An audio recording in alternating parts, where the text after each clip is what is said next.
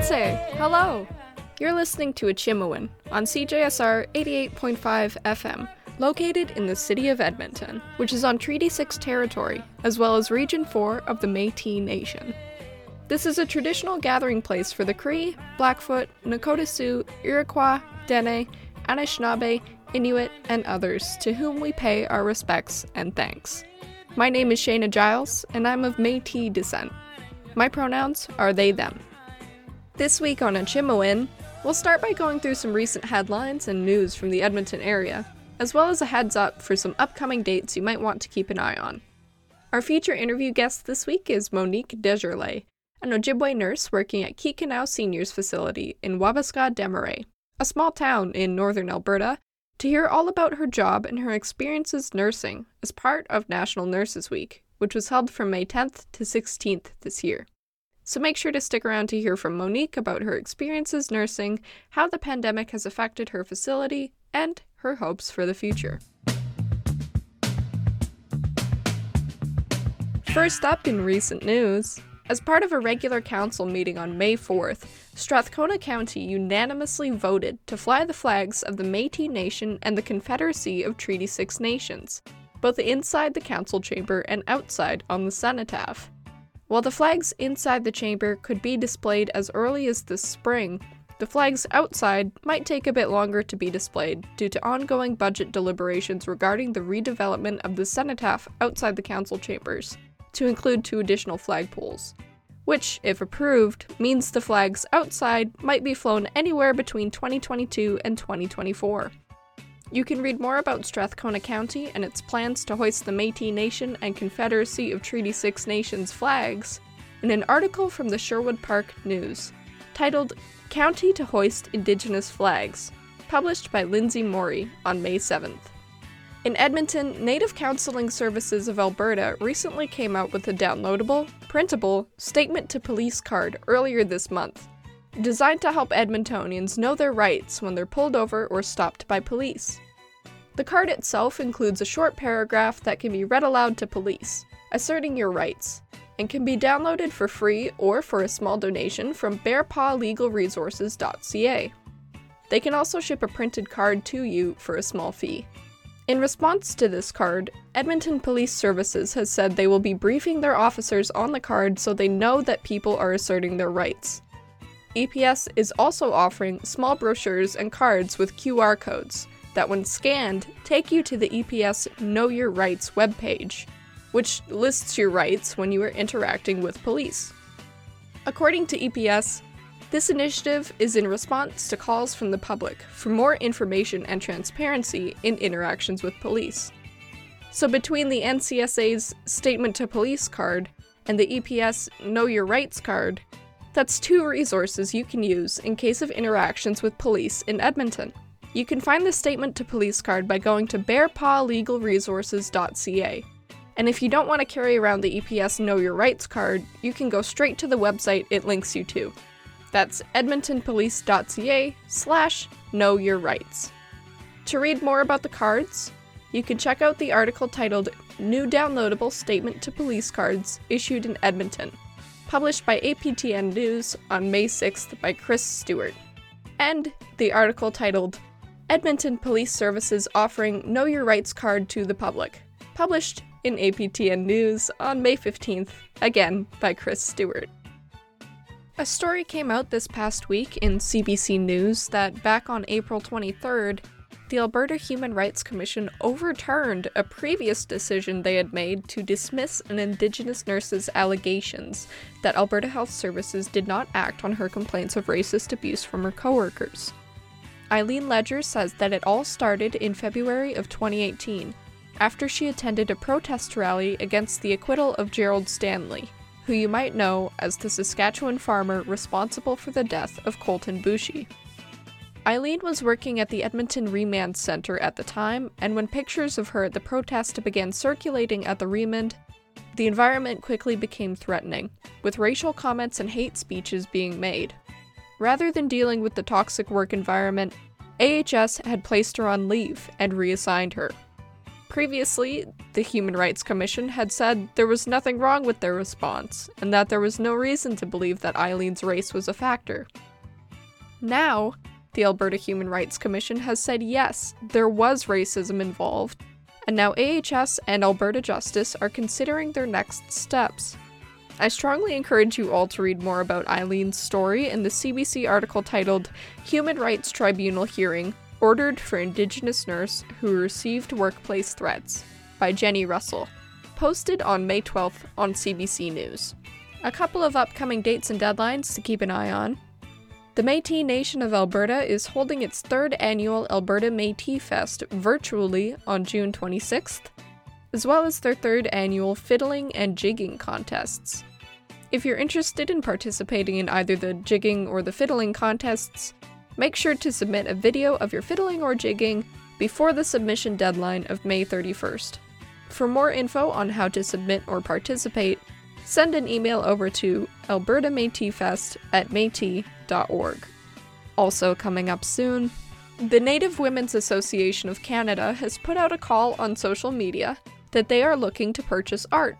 If you're an Indigenous woman or gender-diverse artist under the age of 29, they're looking for art that fits the theme, "What does resiliency look like to you?" They're looking for art of any medium of your choice, including canvas, paintings and drawings, baskets, sculptures, artisan furniture, or however you choose to express the theme. The submission deadline of May 25th is coming up fast, so if you're interested, you can submit your art by emailing tiktokart@nwac.ca with information about your piece, and tag them on social media platform TikTok @NWAC_CA, all in caps. You can also find the call for submissions post on their Twitter @NWAC_CA, again, in all caps. On to our feature interview for this week. May 10th to 16th was National Nurses Week in Canada, and last Friday, May 14th, was Indigenous Nurses Day. I wanted to speak with an Indigenous nurse, and I managed to get into contact with Monique Desjarlais to talk about her experiences in nursing thus far, her experiences working with Indigenous elders, and about what it's like to be a nurse during COVID. So without further ado, let's get right into the interview.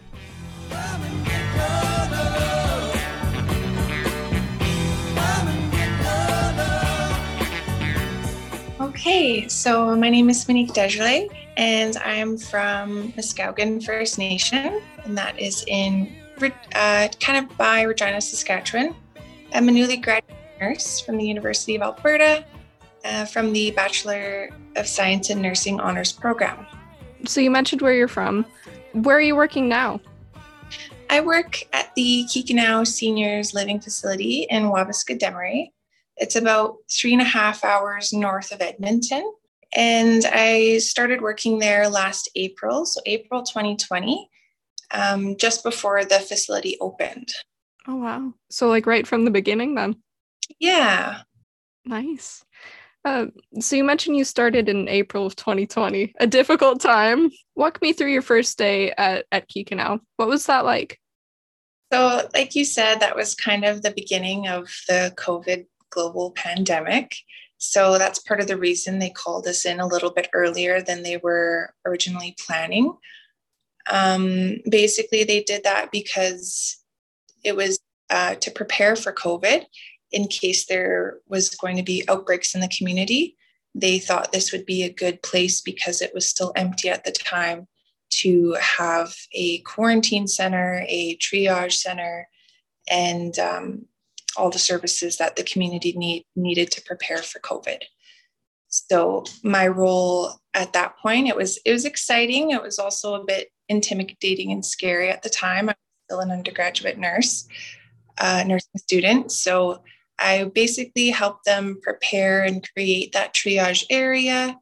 I helped coordinate staff to set up the quarantine rooms and get all the furniture and necessities ready.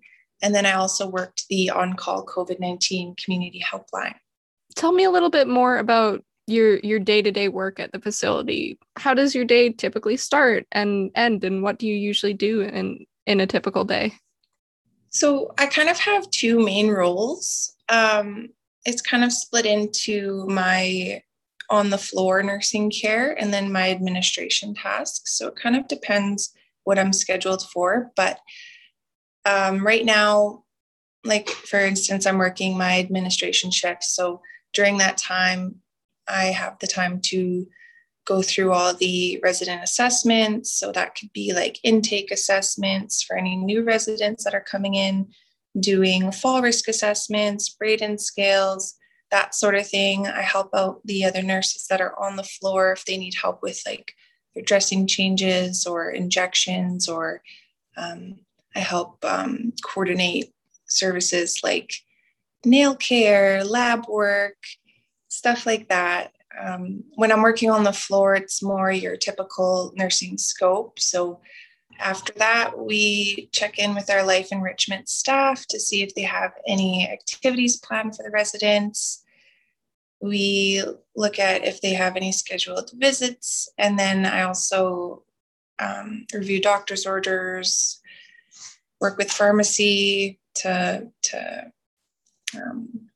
replenish any like medications and stuff like that. So very all-encompassing. Yeah, I've got a lot and more. I can't think of right now. So you mentioned you were an undergraduate nurse. How has your experience working at Kikinow sort of matched with your expectations of what it would be like to work there? It's matched my expectations and actually exceeded them, because I didn't really have a good idea of what like a rural nursing role encompassed. So now going from undergraduate nurse to nursing team lead here, I get such a fulfillment from my everyday job. Like I've never worked in a facility where it's predominantly Indigenous elders. I would say about 99% of the elders and the even the staff here are all First Nations, Inuit, or Métis. And so it's such a family and supportive environment. Everybody, like, it just warms my heart. Everybody being able to be here and provide meaningful care to the elders and residents, and being a part of their lives every day, learning their stories, advocating them for their needs, working with the family to provide, the care that they need. It's an atmosphere like I've never seen. And there's a deep sense of belonging that just comes from that cultural connection that we have with the elders and the staff providing care here. So it's been really great, and I plan to stay here for a little while for sure. So you've been studying nursing at the University of Alberta. What made you decide to get into nursing? I've always kind of known since I was little that I wanted to get into a health field. I kind of went through all the different professions: doctor, nursing, paramedic, etc. And it wasn't actually until I broke my arm when I was younger, falling out of a tree, that turned into a pretty nasty bone infection. And so I was in and out of the hospital for about 8 years, having like multiple surgeries, etc., home care. And it was the really outstanding nursing care that I got. It just had such a huge impact on me as a child. And so that, I thought, what better place to try and work and make changes in other people's lives like they did to mine, So you mentioned in our sort of email exchange that you helped start up the Indigenous Nursing Students Association at the U of A. How were you involved in that? I got into the U of A through a program called Transition Year Program, and they help Indigenous students get into their faculties and prepare for university and such. And during that time, you felt really connected. You were in the center of campus. You had all your services there. You had all your fellow students going through the same things you were. So you kind of had that sense of family, that network, right? Well, after that first year, when faculty, it went from having over 70 other students to me and my now very close friend and coworker. And it kind of felt a little isolating at times. And I wasn't aware that there were any Indigenous or First Nations students in the faculty, or even like staff and teachers. And so fast forward to my third year, now I kind of have some familiar faces. There's maybe about 6 to 10 of us that I recognize. And some of them are even, some of them are staff. So not very many, especially out of a 300 student cohort, like per year. There's maybe a handful of us that are Indigenous. And so because of that, we decided that we need to create a student group where we can just have those familiar faces and talk about the things that we're going through, or work with the Nursing Undergraduate Association to look at admission requirements and how they can incorporate culturally competent education and care for students. You're listening to Acimowin on CJSR 88.5 FM. I'm your host, Shayna Giles, joined today by Monique Desjarlais, an Indigenous nurse working at the Kikinow Seniors Facility in Wabasca-Desmarais. So you're graduating this year from the nursing program. First off, congratulations. Secondly, what's convocation going to look like for you during the pandemic? Thank you so much. Unfortunately, it wasn't. We were really hoping to be able to do the in-person convocation. But as of right now, from what I know, we have an online date set for June 25th. And basically, they're just going to go through the entire speeches and stuff all online, introduce all the students, all of our grad pictures that way. And I believe our certificates are going to be sent out through the mail. Yeah, very muted ceremony, it sounds like. Yeah, it's a pretty big milestone. So I was disappointed to hear that. You know, it's nice to have like the family and see all of your fellow classmates together, et cetera. But we understand that safety is the highest priority. So we're currently still in the midst of vaccination rollout for the general population here in Alberta. For seniors in supportive living facilities, they were some of the first to be eligible for vaccines in Alberta. What was vaccine rollout like in your facility? I wasn't here for all of it because I was actually in my preceptorship placement when they were doing the vaccine rollout here. But from my understanding, they opened up a clinic separate from the local health center that they have here. So they found a designated space. Actually, no, that's what they're doing now. They actually brought in nurses, I believe, to come and do the vaccine to all the residents. They came into the facility and they went one by one. We brought our residents out and they got their first vaccination, and that was that. It was pretty smooth from what I heard. Just talking about nursing in Indigenous communities and with this particular population. So you're currently working at a seniors facility with a lot of Indigenous elders. Are there any special challenges or needs that arise from working with this particular population? Yes. A big one is language barrier. A lot of the elders here are fluent in Cree, and that was their first language.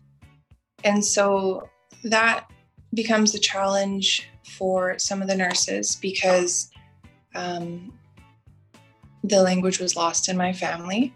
And so I only know small words here and there. And we've managed that because a lot of our staff, like our healthcare aides or our housekeepers or even management, a lot of them are actually local. And so they also are fluent in Cree. So I kind of have to work with them to make sure the elders' needs are being met. That's a big one. But eventually I do want to take a course so that that's not a problem anymore. Any other challenges? I would say like the biggest challenge right now has to do with the pandemic, just because for a while there, they weren't getting their visitation or any sort of visitation rights with their families. And so seeing that was pretty heartbreaking sometimes. Families would do their best. They would come up to the windows and talk as well as they could over the phone or through the screen or just waving. And I know it was really hard for some of the elders, especially when they're looking at their grandkids or new family members they haven't had the chance to welcome yet. And then also isolated. So not only was it their first time coming to this facility, for some of them, but so getting used to like the new environment, the new people, the other new residents, it was hard at first, but now it's like a night and day difference. Everybody is, like, most people know each other's families. They have their friend groups now, and we're slowly kind of getting back to that normal state again, especially now that we've been able to bring visitors in. You touched on it quite a bit, but how has the pandemic affected the elders who live there? It was like I said, it was really hard. Some of them didn't fully understand the full scope of the pandemic. They didn't really understand why people weren't allowed to come and visit, or why they weren't really allowed to go out as much as they used to. And so that, and then finding activities to keep them occupied. We were the challenges like social distancing and trying to have activities that we could clean often, or even bringing in supplies. They would have to go through housekeeping to be sanitized, and that takes time. So it was an adjustment for everybody, but ultimately it was a difficult time for the seniors, for sure. What has your experience personally been like with trying to form relationships with some of the other people at the facility in this past year? It's different.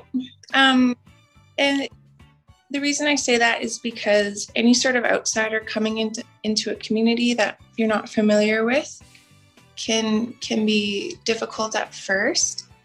But I was welcomed with open arms, and I think they were especially happy to have staff that are Indigenous, because that's it promotes a sense of cultural safety, and then they also understand that I'm culturally competent, so I understand the needs more than the average person for these residents, especially these residents, right? And so they welcomed me with open arms. They were excited to have nurses that were Indigenous and could understand some of the injustices that a lot of these residents or Indigenous people had to go through in the past. And so I think they were happy. And yeah, now my relationships with everybody here are just wonderful. Feels like a family here, you know. Very little conflict, and it's all been like easily resolved when we do have conflict. So yeah. So Alberta has announced that as of May 10th, a few days ago, they're loosening visiting restrictions for supportive living, hospice, and long-term care facilities. How has that impacted the staff and residents of your facility? That was some of the best news that we could have heard.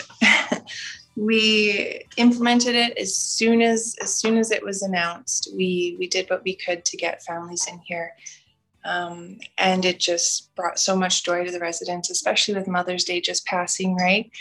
And so I know it's kind of controversial at times, having visiting hours again for residents. But if everybody here is just excited, having the families come into the resident rooms and stuff, it also makes staff more accountable, right? I think sometimes it's easy to forget, especially with the workload, but having those families in there and that extra advocate that the residents need when we maybe can't provide the same time commitment that your family members could, right? So it's just wonderful. The residents are so happy, families in and out, and we're, of course, making sure that we're taking like all of our infection control procedures and stuff, and making sure the residents are as safe as possible while doing so. But it's been really great having them back. How did you feel personally when you heard that the rules were about to change and more visitors would be allowed to enter the facility? I was happy. I couldn't imagine being in their shoes and, being so close to your family and loved ones and not being able to see them. It would just, especially for such a long period of time, it just feels like forever that they haven't been able to have that sense of normality with their families. So I was so happy to hear it. Yeah, especially right before Mother's Day. It's hard on any sort of holiday to explain that, you can't go home, they can't come here. Phone calls just aren't the same. Talking through the window is different than going and being able to hug your spouse or your kids, right? So yeah, it warmed my heart. Just personally, anecdotally, I have a grandmother who entered a supportive living facility just prior to the pandemic, so it definitely has been difficult for her. But she also does have some very supportive staff at her facility, so it's good to be able to actually sit down and talk with somebody about it.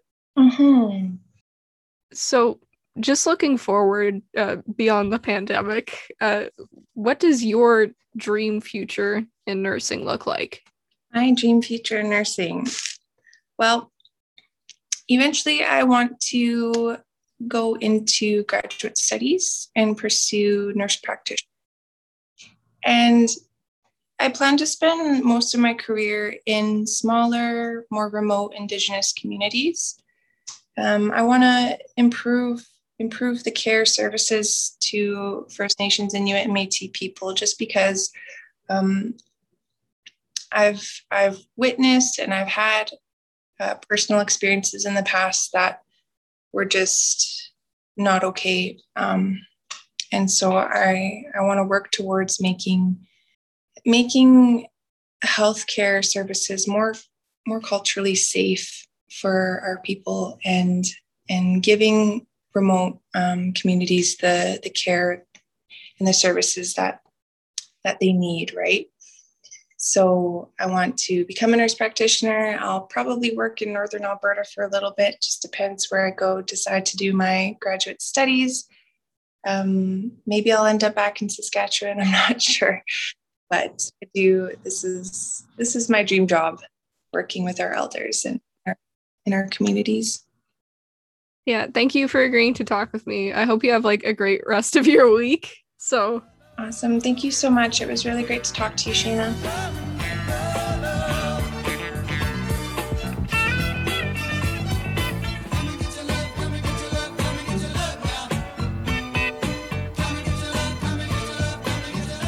That was Monique Desjarlais, an Indigenous nurse working at the Kikinow Seniors Facility in the Northern Alberta community of Wabasca-Desmarais, talking about her experiences as a nurse. Thanks to Monique for agreeing to chat with me for our feature interview this week, commemorating National Nurses Week, which was May 10th to 16th, as well as Indigenous Nurses Day on May 14th. That's it for this week's episode of Acimowin. Our theme song is Come and Get Your Love by Redbone. Got any news you want featured on Acimowin, or just want to reach out? Feel free to send an email over to acimowin@cjsr.com, or use the hashtag Acimowin on social media. Want to listen to this episode again? Stop by our SoundCloud playlist at soundcloud.com/cjsrfm/sets/Acimowin. Thanks for listening, and I hope you have a fantastic rest of your day.